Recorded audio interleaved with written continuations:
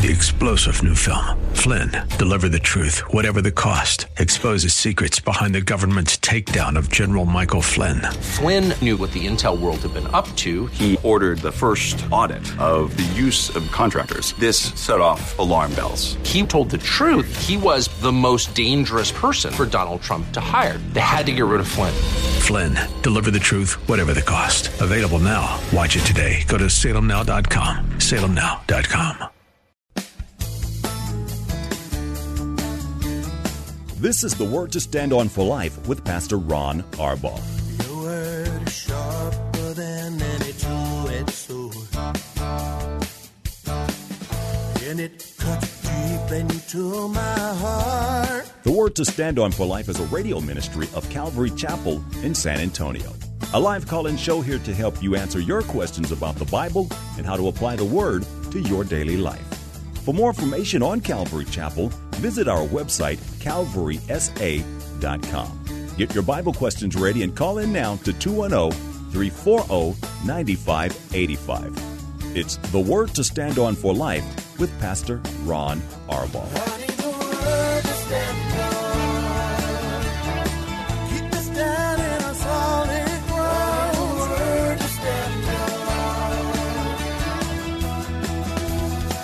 Welcome to the program. I'm Pastor Ron Arbaugh from Calvary Chapel in San Antonio, Texas, and this is the Word to Stand On for Life, a program dedicated to taking your phone calls, answering your Bible questions about stuff going on in your life, whatever's on your heart. All you need to do is call us. You can dial 210-340-9585. If you're outside the local San Antonio area, you can call toll-free at 877-630-KSLR. Numerically, it's 630-5757. You can email questions to us by emailing questions at calvarysa.com, or you can use our free Calvary Chapel of San Antonio mobile app. And if you're driving in your car, the safest way to call is to use the free toll-free number. What am I saying? The free KSLR mobile app. Yeah, the free KSLR mobile app. It's Monday. What can I say? Yeah. You can use the free KSLR mobile app and just hit the Call Now banner at the top of the screen. You'll be connected directly to our studio producer. The reason my brain faded there for a moment, I was thinking that this is, believe it or not, the first Monday in October, and we're sort of like the Supreme Court here on the Word to Stand On for Life. We are now in session. So it's a good opportunity to remind everybody to pray for our Supreme Court justices and pray for our national and state and local leaders. They need our prayers. Believe me, they need our prayers. Very quickly, tonight here at Calvary Chapel, we're going to be having our men's and women's Bible studies. Linda McMillan will be teaching the ladies, Pastor Ken the men, and junior high and high school grades will be here as well, so you can make it a family affair. That's at 7 o'clock. Ladies, you can watch the ladies' study at 7 o'clock on our website, calvarysa.com, live stream. Okay, I don't think we have a bunch of stuff going on, so let me just get right to some questions that have been asked. Our first one comes in, and I don't have a name to it. So it just says, do we know exactly what the great falling away is? Is it the false prosperity gospel, the heretical many roads leading to God gospel, the Catholic Church and all the works cults, or a combination of those and more? Or could it be lazy Christians? The falling away is none of those things. The great falling away from 2 Thessalonians is the Greek word is apostasy, and it really means what it sounds like, apostasy. And I believe that we are in that moment where the great falling away has already begun. So that's how close I think we are to the end. It's just a falling away from the Word of God. All of the things that you mentioned include that, but I don't think it's anything specifically. I just think it's everything. I want you to think for a moment about what we've done, and the church needs to stand up and own this, bear responsibility. On Wednesday night, I'm going to be teaching out of Daniel, and Daniel, who is arguably one of the holiest men in all of Scripture. Daniel is taking responsibility for the sins of his people Israel. I think we in the church, we also need to take responsibility because we've let it happen. We've gone to churches, we've let our ears be tickled, we have sort of dialed down the message of sin and repentance being necessary, of Jesus being the only way. We've decided God wants us to be healthy, wealthy, and wise all the time. Jesus is taught as a means to get into all your problems, just believe in Jesus. And none of those things are true. I had the privilege yesterday here at our church on Communion Sunday of teaching 1 Corinthians 15, the first 8 verses, which really is the first 3 verses especially, the gospel. Paul said he's not ashamed of the gospel, for it is the power of God unto salvation. And yesterday we talked about what the gospel is. I also talked about what the gospel is not. And it's not a self-help program. It's not to make you feel better about yourself. It's not a self-esteem booster shot, spiritually speaking. The gospel means death. The gospel means sacrifice. And frankly, as a church, the Church of Jesus Christ all over the world has decided we don't want any part of that. And real believers have not stood up and say enough. We keep going to churches that tickle our ears. We keep going to these huge churches that entertain us. They put on great shows. You don't go to church for a show. You go to church to be equipped to do the work of ministry. So to whomever this questioner is, the great falling away, I believe with all of my heart, has already begun. And the result is that we are speeding right into the place where Jesus is going to call his church home. So all those things are terrible, but those aren't the things. It's just a general falling away from what we know is true. So thanks for the question. I appreciate you listening. Hey, before I get started now, Paula, I don't know if you're listening. Paula always listens, but Paula is away at her Pastor's Wives Retreat. And probably is not listening at this point. But in case you are, I miss you. I love you. Hurry home. Okay. Now, let me get to, and that was not to put guilt on you, Paula, in case you're listening. Gina asks, Pastor Ron, is Alcoholics Anonymous consistent with the Bible for recovering alcoholics? Gina, no, there's nothing about AA or GA or NA or any of the other A's that is consistent with the Word of God, period. Believe me, God uses everything. And I'm on the record as saying this, and I repeat this every time I get a question about AA because I make people mad and I get these nasty, ugly emails. AA stands in complete contradistinction to what the Bible teaches. Now, any program is better than no program for an unbeliever. So I also want to say that clearly. Any program is better than no program for an unbeliever. But for Christians, a 12-step group is 11 steps too many. AA believes that you have to, teaches that you have to have a higher power. Well, unless that higher power is Jesus Christ, it's not a higher power at all. AA believes that once an addict, always an addict. That's not what the Bible teaches. If anyone is in Christ, he or she is a new creation. The old is gone, the new has come. Our sins are as far from us as east is from west. When the Holy Spirit comes and takes up residence in a believer, we have the power that raised Christ from the dead living within us. So, Gina, AA is not consistent at all. And I think the question that I had first about the great falling away, this is just one example. We would rather believe in a 12-step program founded by unbelievers on a secular foundation. We'd rather believe that than believe that Jesus Christ truly has the power to forgive, to redeem, and to renew.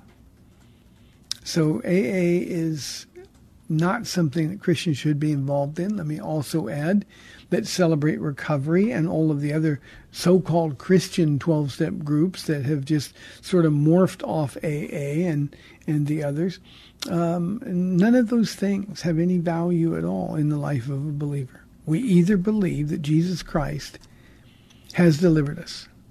Titus chapter 2, verse 11 says, "The grace of God that brings salvation has appeared to all men. It, the grace of God, It teaches us to say no to ungodliness and to live self-controlled, upright lives in this present age. Now, Gina, either we believe that or we don't. And if you don't believe it, then we need to question whether or not we really have surrendered our heart to Jesus Christ. It is maddening to me. It is unbelievably frustrating that so many people are believers. I'm talking about genuine believers. It's frustrating that they haven't really held on to the source of power that is available in all of us. We would rather be helpless. We would rather be dependent on something or someone else. Jesus Christ says, "Come to me, all you who labor and are heavy laden, and I will give you rest." So, Gina, I hope that answers your question. I want to be as clear as I can. I know I'm going to get blasted for it, but that's the job. 340-9585 for your live calls and questions, or toll free 877-630-KSLR. Eddie asks, was Lazarus really dead? And if he was, where did he go until Jesus came? Eddie, I like your question because the raising of Lazarus from the dead is so instructive for us. Lazarus was really dead. That's what the Bible says. So much so that for 4 days, Jesus waited to go just to make sure everybody knew that he was dead. So the question is, where did he go? Well, where Lazarus went, where his spirit went in those 4 days, was into the Luke chapter 16 place we call paradise, or Abraham's bosom, located across a deep chasm from the place of torment. That's why Jesus, Eddie, when he went to the tomb of Lazarus, told him to roll away the stone. I love the King James. By now, Lord, he stinketh. But Jesus just called down in a loud voice, Lazarus, come forth. And Lazarus' spirit was brought from that place we call paradise back into his body, Jesus, who is Lord of all the spirits. Now, what would have happened? What would have happened had Jesus just said, come forth? Remember, those were family tombs, so there were a lot of people buried in that tomb over the years. Had Jesus just said, come forth, everybody that had ever been buried in that tomb would have come forth, and can you imagine what that would have been like? So yes, he was really dead. He would have descended into paradise. When summoned up, he re-entered the body. He was bound with grave clothes. He would have been wrapped the way we would understand a mummy to be wrapped. And Jesus had him come out. He would have come hopping out. And if it wasn't so glorious, it would be funny. And that's why Jesus said, take off his grave clothes.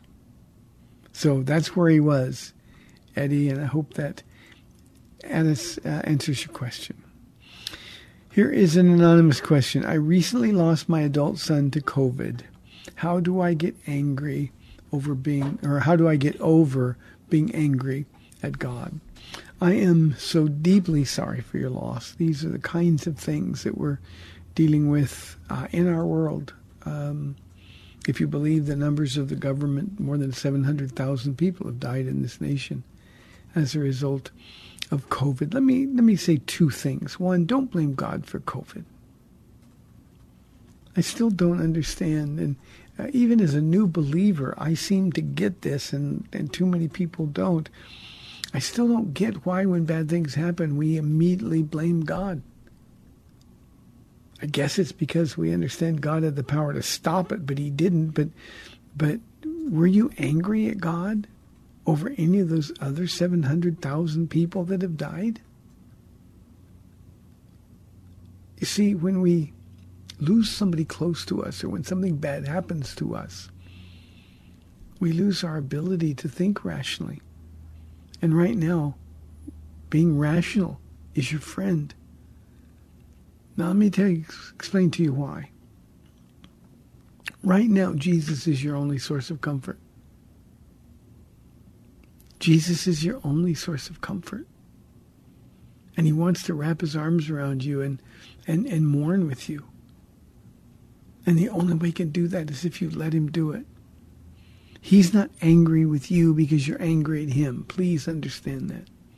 God understands our emotions. God understands our grief. Jesus himself was acquainted with grief, a man of sorrows. So what we have to really understand here is that Jesus will be there for you when nobody else will.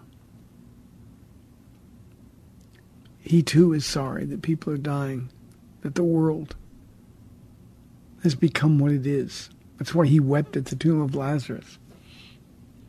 He didn't weep because Lazarus was dead. He wept because of all the pain, all the sorrow, the grief. He knew he was going to raise Lazarus from the dead. So run to Jesus now.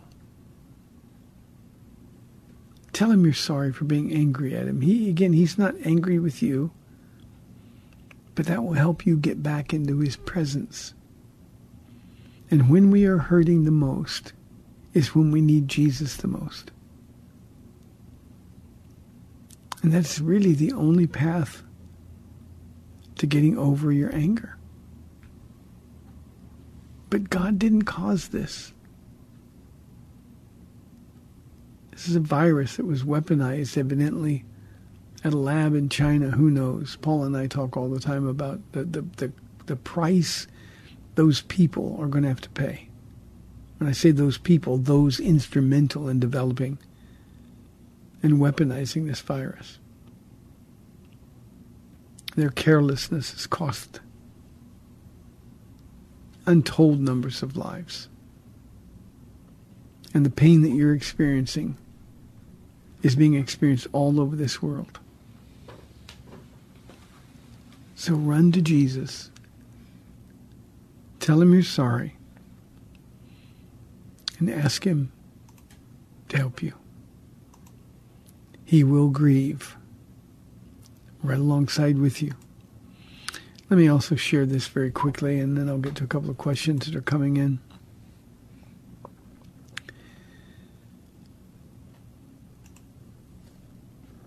Jesus,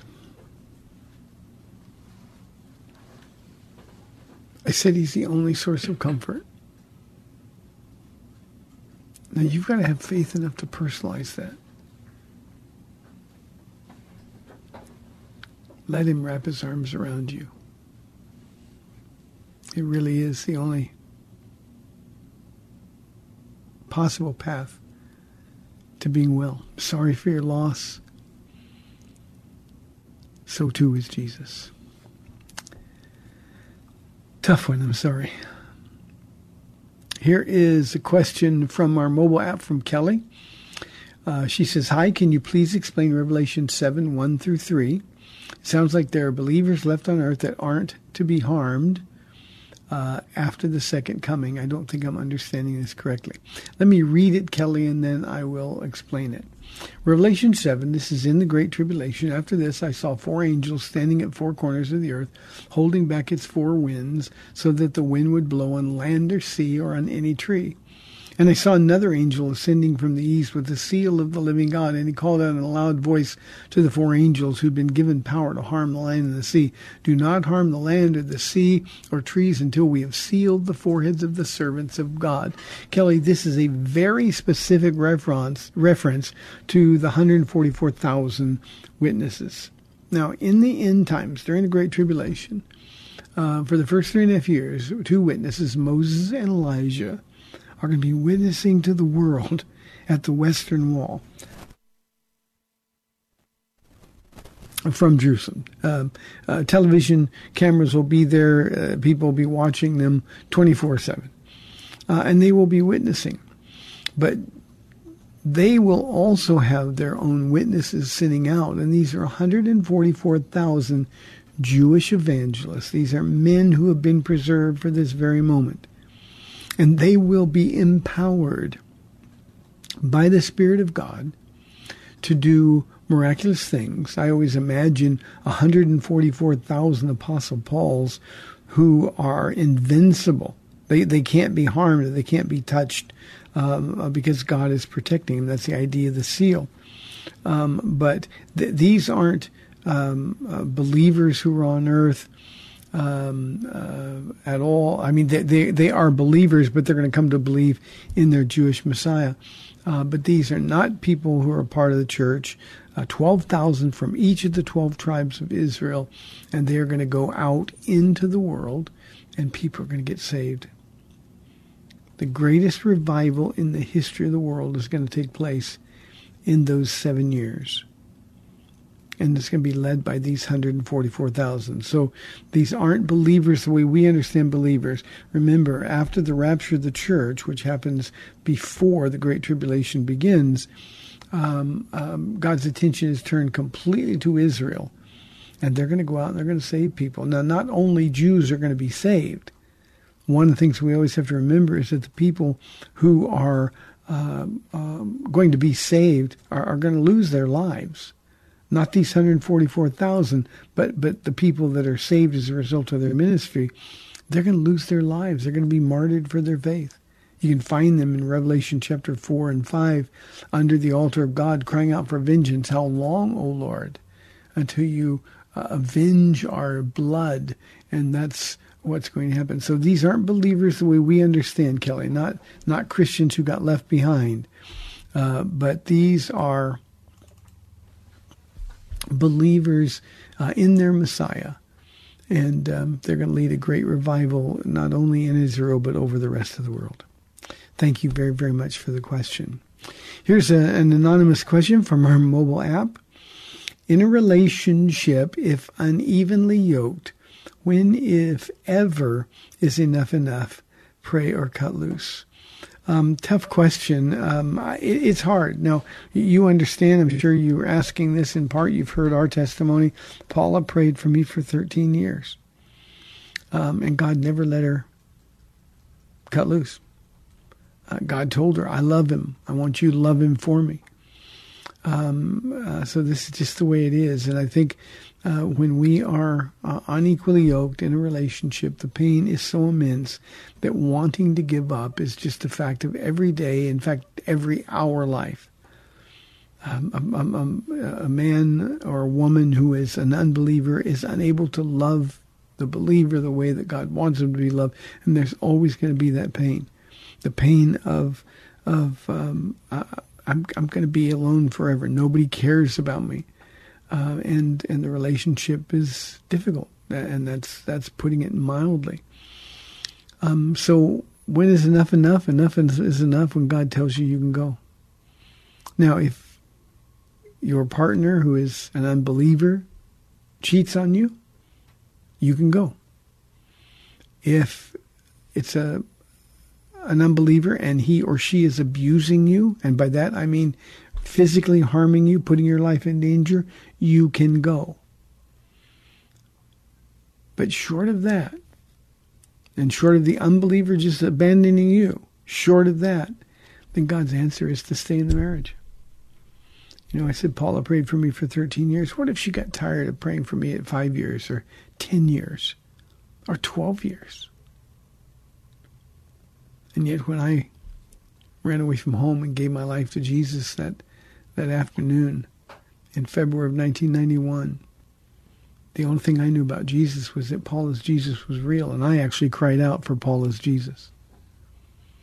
So I understand the pain, I understand the frustration, more than you know.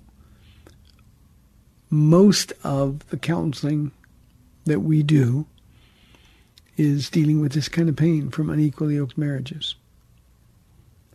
And, you know, my flesh wants to say, just leave him or leave her. But the result is, God says, don't.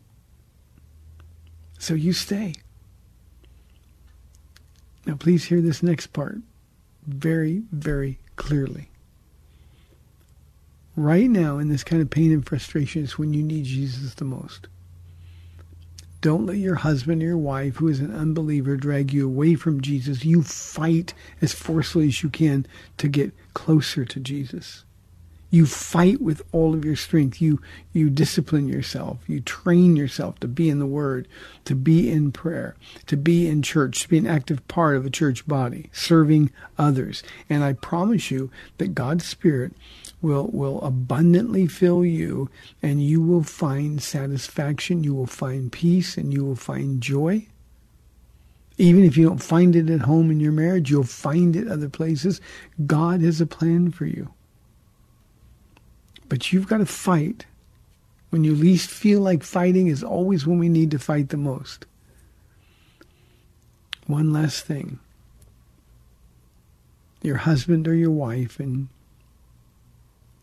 you don't indicate which you are, but your husband and your wife, the unbeliever, needs to see the joy of the Lord in you. When I called out for Paula's Jesus, I couldn't steal her joy. And believe me, I was a control freak. So I couldn't steal her joy. I tried. And that's how I knew her Jesus was real. So when my life got to that place of desperation, that's when I cried out. Let your husband or your wife see Jesus in you. You be joyful in spite of the pain that they're causing. I know it sounds impossible. But you see, that's why the power that raised Christ from the dead lives on in us in the person of the Holy Spirit. Thank you for the question. We've got 30 minutes left in our Monday show, 340-9585 or toll-free 877-630-KSLR. We'll be back in 2 minutes.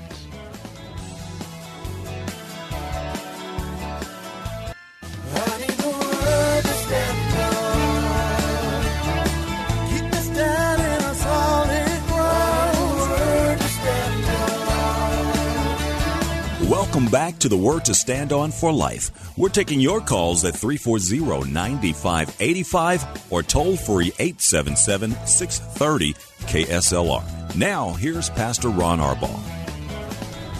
Welcome back to the program. We've got 30 minutes left for your phone calls. This is a Monday, and the phone's been quiet, so there's no waiting in line. Here is a question from Amanda. Why did God allow the devil to attack Job? It doesn't seem like a loving God would do that. Amanda, there are questions that there are no answers for. These are the kinds of things that won't be explained to us until we're in the presence of the Lord. But let me give you just a slightly different perspective on it. How many multiplied millions of people throughout the quarter of time and space have been blessed by Job's experience? God knew that Satan was inspecting Job, looking for an opportunity, an opening is what he was doing, and God knew it. So it's not like God was offering Job up as a sacrificial lamb. God knew this is what the devil wanted to do. He wanted to destroy him. Job was the most righteous man on the earth at the time, and Satan was checking him out, trying to destroy him. Well, God simply acknowledged that, and for some reason, Amanda, that we don't know, it worked into God's perfect will to allow the devil to afflict Job and his family. And the result has been this wonderful book that we have that has been a source of comfort and strength for so many throughout the ages. But there's no real answer. I can tell you something for sure, though, that God is a loving God, and he did permit, he didn't cause it, but he permitted Job to be attacked by the devil. And God, who works all things together for the good of those who love him and who are called according to his purpose, our God, he worked in and through Job's life. And we have the Word of God. Amanda, I hope that makes sense to you. I know we like answers that are more satisfying, but sometimes there aren't any. I used to read Job and say, oh Lord, please don't let my name ever come up in a conversation between you and the devil. But that's just the way it is. So, Amanda, it's best I can do without an answer. Donald says, I watched your message on Sunday about women pastors. I think you are wrong. Well, Donald, that's your prerogative. And by the way, this wasn't yesterday. It was a week ago that we talked about women pastors. That wasn't the passage of Scripture, but in the passage of Scripture we talked about women pastors. And Donald, here's what I would say to you. What did I say that was wrong? Obviously, you think women can be pastors. How can you justify that biblically? You can't. And I get people all the time that disagree with me, and when they come to me and they do it nicely, courteously, I just say, well, show me where I contradicted what the Bible says. And they never can. You know what they'll say is, my opinion is different. Well, that's fine. But you see, I'm teaching the Bible, Donald. 1 Timothy chapter 2, verse 12 says, I do not permit a woman to teach or have authority over a man in the church. Period. That's not an interpretation. That's just what the Bible says. And the context there is order in the church. So, Donald, you think I'm wrong. The Bible says you're wrong. And you've got to decide, if you're a Christian, you've got to decide, are you going to agree with what the Word of God says? So I really don't have much to comment on beyond that, Donald, other than you can think I'm wrong, but you haven't shown me where I'm wrong. Where did I contradict what Scripture says? Margaret, bless her heart, I love this question. Margaret, your question is about the verse that as a brand new believer almost caused me to fall on my face in helplessness.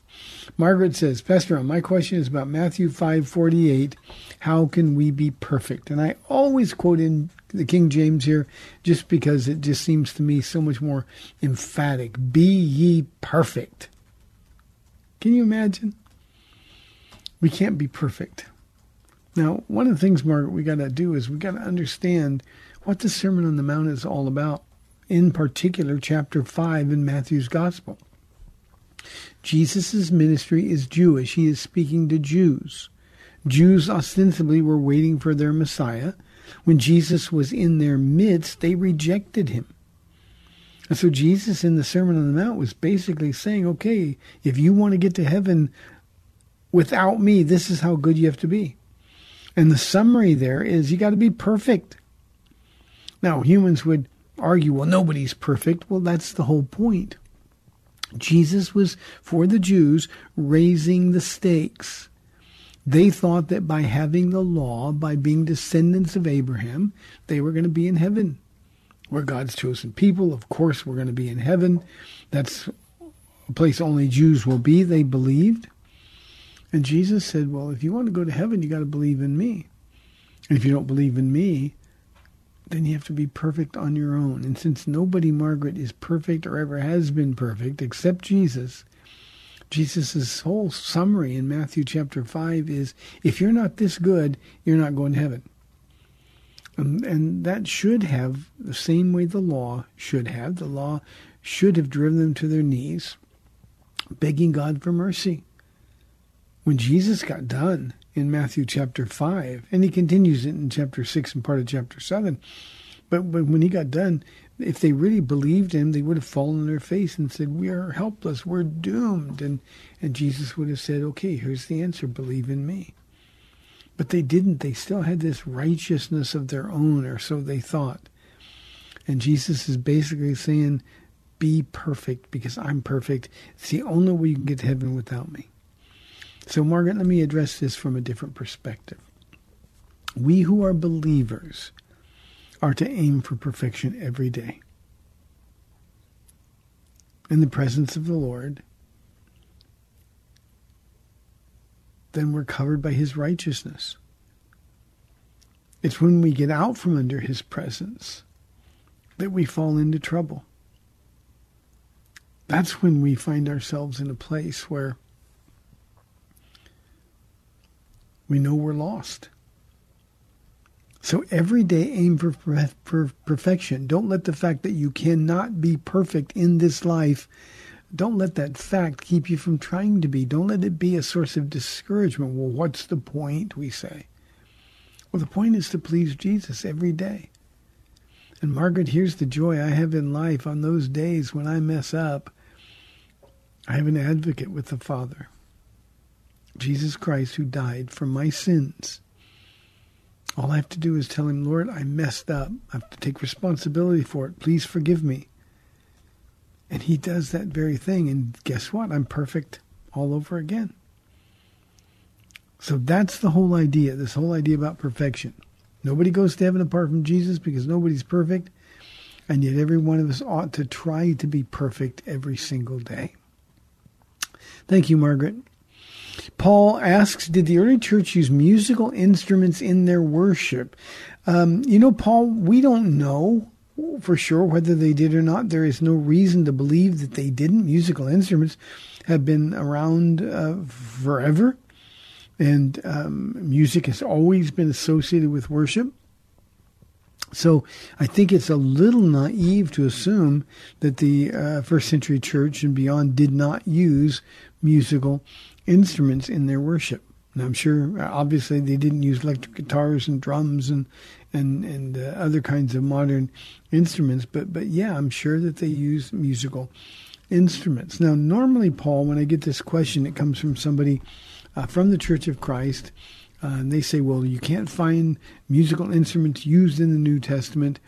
And so they say, well, we're going to, an argument from silence, we're going to say that musical instruments should be and the singing should be a cappella. But that's not biblical either, Paul. So I think here's the thing. We're going to have instruments in heaven. Harps and lyres are mentioned and angels are playing. So there's going to be musical instruments in heaven. So I think we probably ought to start preparing for it now.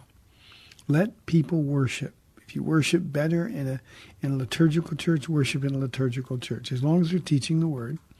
If you worship better with hymns and no instruments, or maybe you like organs, then worship there. But don't prevent anybody else from enjoying worship in a more contemporary worship setting either. Thank you, Paul. Appreciate the question. 340-9585 for your live calls and questions. Here is a question from Gable. He says, what should be done in church when there are a couple of people who are always prophesying to others in the church? Gable, what I would do if I were in your position, and this was the case, I get really frustrated with people who want to talk for God. I would go to the pastor and tell him. When I first got saved, the church that Paul and I attended, they believed in the gifts of the Spirit, and they had sort of a misunderstanding, a faulty understanding of the way the gifts ought to be used. And so they would have opportunities in every church service. It was a small church, but they'd have opportunities in every church service for people to speak in tongues or to prophesy, and again, a faulty understanding of what the gifts are and the way they're supposed to be used. But we had this one lady who every time the church came together stood up and said, "Thus saith the Lord," and she would go off with these words. If I was the pastor of that church, Gable, I would want to know that was happening, and I would put an end to it. So that's what I think you ought to do. I think you ought to go to your pastor and say, these are the same people that are always saying, "Thus saith the Lord," and they're issuing these prophecies, and the prophecies don't come true. And so I just want you to know it. Now, if your pastor is unwilling to do anything about it, then you're probably not in a healthy, balanced church. But please, please, please, everybody in the audience, please hear this. Stop speaking for God. Unless you've got your Bible open, stop speaking for God. He's quite capable of speaking to people on his own. So the prophecies, the people who are prophesying ought to be stopped. Gable, we know there are no prophets. The gift of prophecy still is in effect, but there are no prophets. And usually that's the one point that people miss when they are speaking for the Lord in a church setting. We need to be very careful. We cause a lot of damage. I don't have anybody on the phone. Let me tell you a quick story. When I was a very young believer, I went to a church. I woke up one morning, I was out taking a walk with the Lord. I've been doing that since I got saved. And I felt like the Lord spoke to my heart and said he wanted me to go to this particular church. The church was like 45 minutes away. Now, I now know it wasn't the Lord who told me to do that, but I was an amateur believer then. I didn't have that kind of discernment. So I rushed home, told Paula, we got to get ready. We're going to drive to church. We went to this church, and it was pretty crowded. And the pastor was going up and down the aisles, and he was speaking for God. The Lord says this, or the Lord says this. And he was being very direct with some people. And he kept walking by me. And finally, about the third or fourth time that he walked by me, Paul and I were sitting on the end. And he walked by me, and he stopped and looked right at me. And he said, the Lord says for you to pay attention today because you're going to be doing this one day. Now, that wasn't God, but you see, the enemy knew I was called to be a pastor. And that was just him trying to get me thrown off course right at the beginning. All of that to say, don't speak for the Lord unless your Bible's open and you're declaring Scripture. People say, but God talks to me about other people. No, he doesn't. That's the unholy spirit. The Holy Spirit will speak to you about you. If the Holy Spirit wants to speak to you about somebody else, it will be a word of encouragement, a word of edification, a word of exhortation. We know that from Paul's letter to the Corinthians, 1 Corinthians. So, hope that helps. Jessica says, it's hard for me to accept that Jesus had to bear the full wrath of God on the cross for my sins. It makes God seem angry instead of loving. You know, Jessica, let me exchange a couple of words. Instead of it makes God seem angry instead of loving, how about it makes God seem holy and just? Now, you've touched upon what shouldn't be controversial, but it is in this day and age of the great falling away. The doctrine of penal substitutionary atonement. Isaiah chapter 50, Isaiah chapter 53 makes it clear that the price for our peace was placed upon Jesus. This is the wrath of God. If God is holy and just, sin has to be punished. Well, Jesus, who didn't sin and took our sin, had to accept the punishment that we deserved. Yesterday here, Jessica, was Communion Sunday here at Calvary Chapel. And whenever I take the bread, I draw attention to the fact that this bread represents Jesus' body that was broken for us. Jesus' face was beaten so badly it wasn't recognizable as human in form. His back was ripped open by the scourge. His hands and feet had nails driven through them. Jews would walk by and spit upon him. Perhaps the greatest indignation of all. And he did that for you, so you wouldn't be ashamed.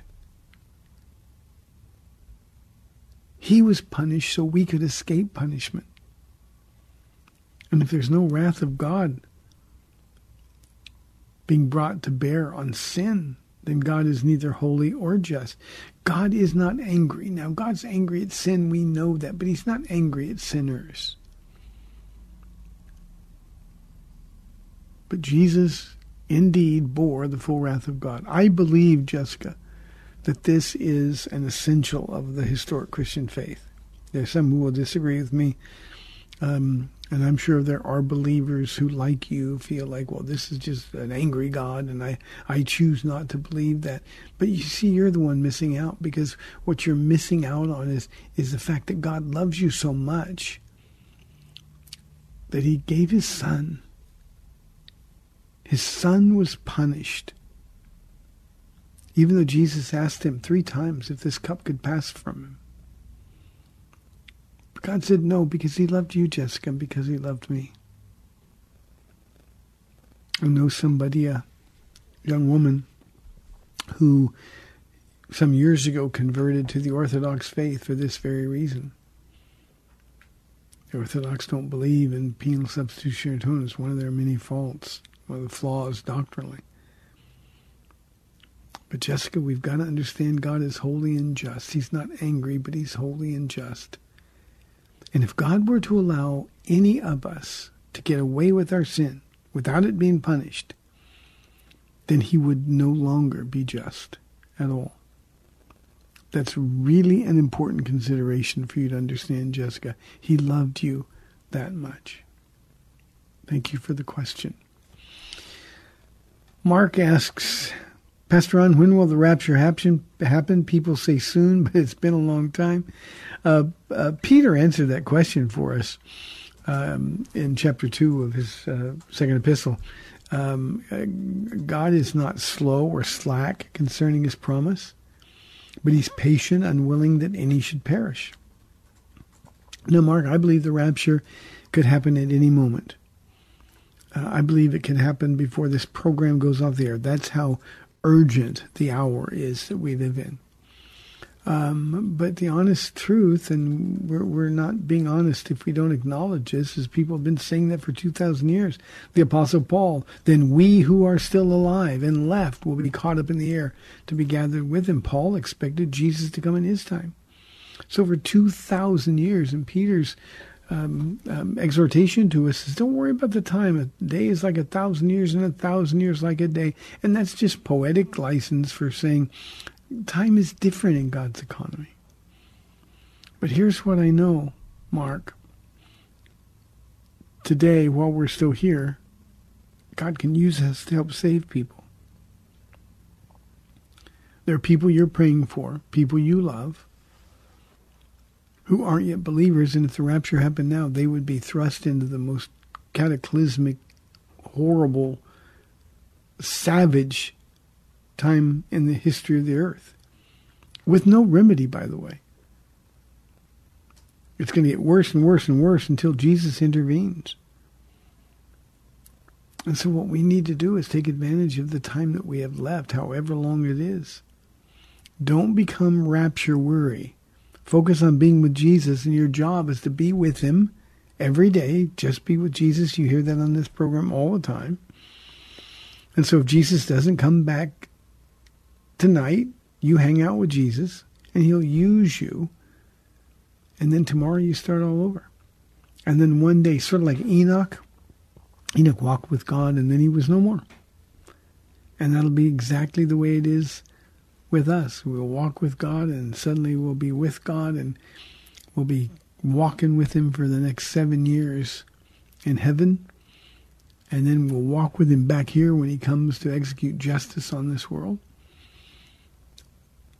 So don't grow rapture weary. Live your life as though Jesus could come at any moment.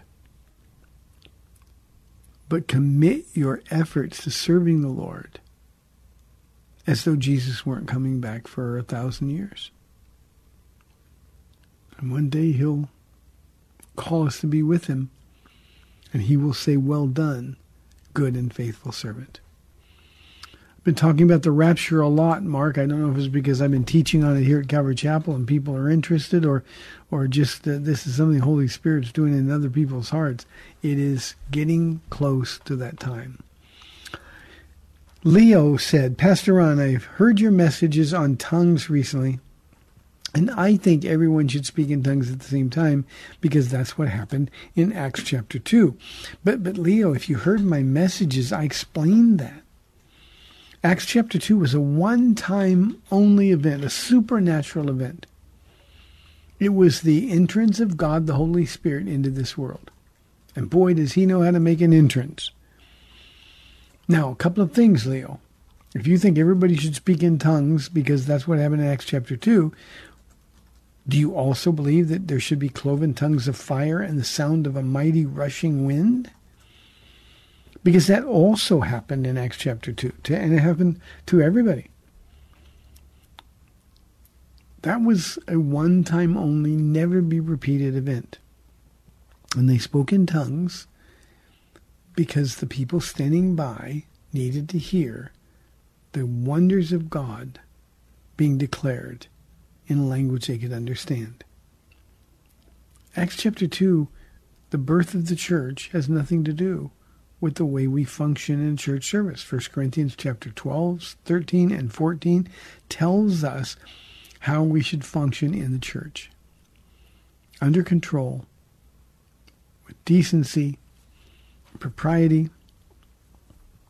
Paul says if everybody's speaking in tongues at the same time and an unbeliever comes to church, he's going to think you're all out of your mind. And that's exactly what he's saying.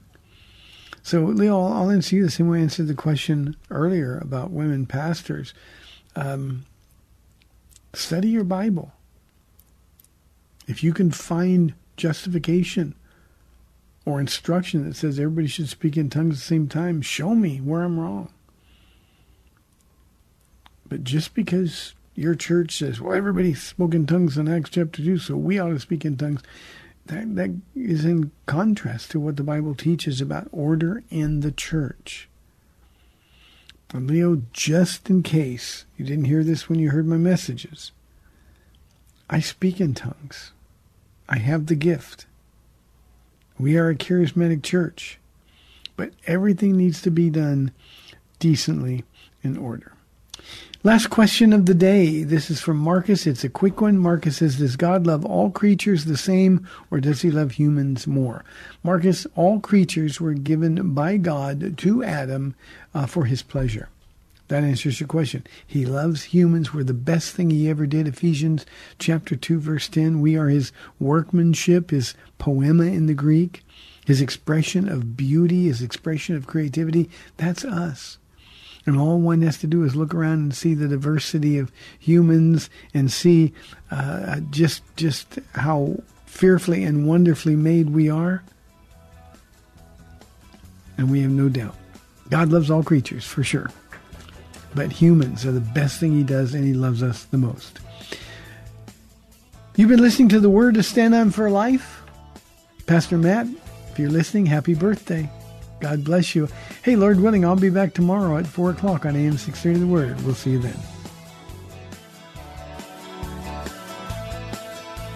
Thanks for spending this time with Calvary Chapel's The Word to Stand On for Life with Pastor Ron Arbaugh. The Word to Stand On for Life is on every weekday afternoon at 4, and Pastor Ron invites you to find out more about Calvary Chapel at calvarysa.com. The Word to Stand On for Life was sponsored by Calvary Chapel of San Antonio.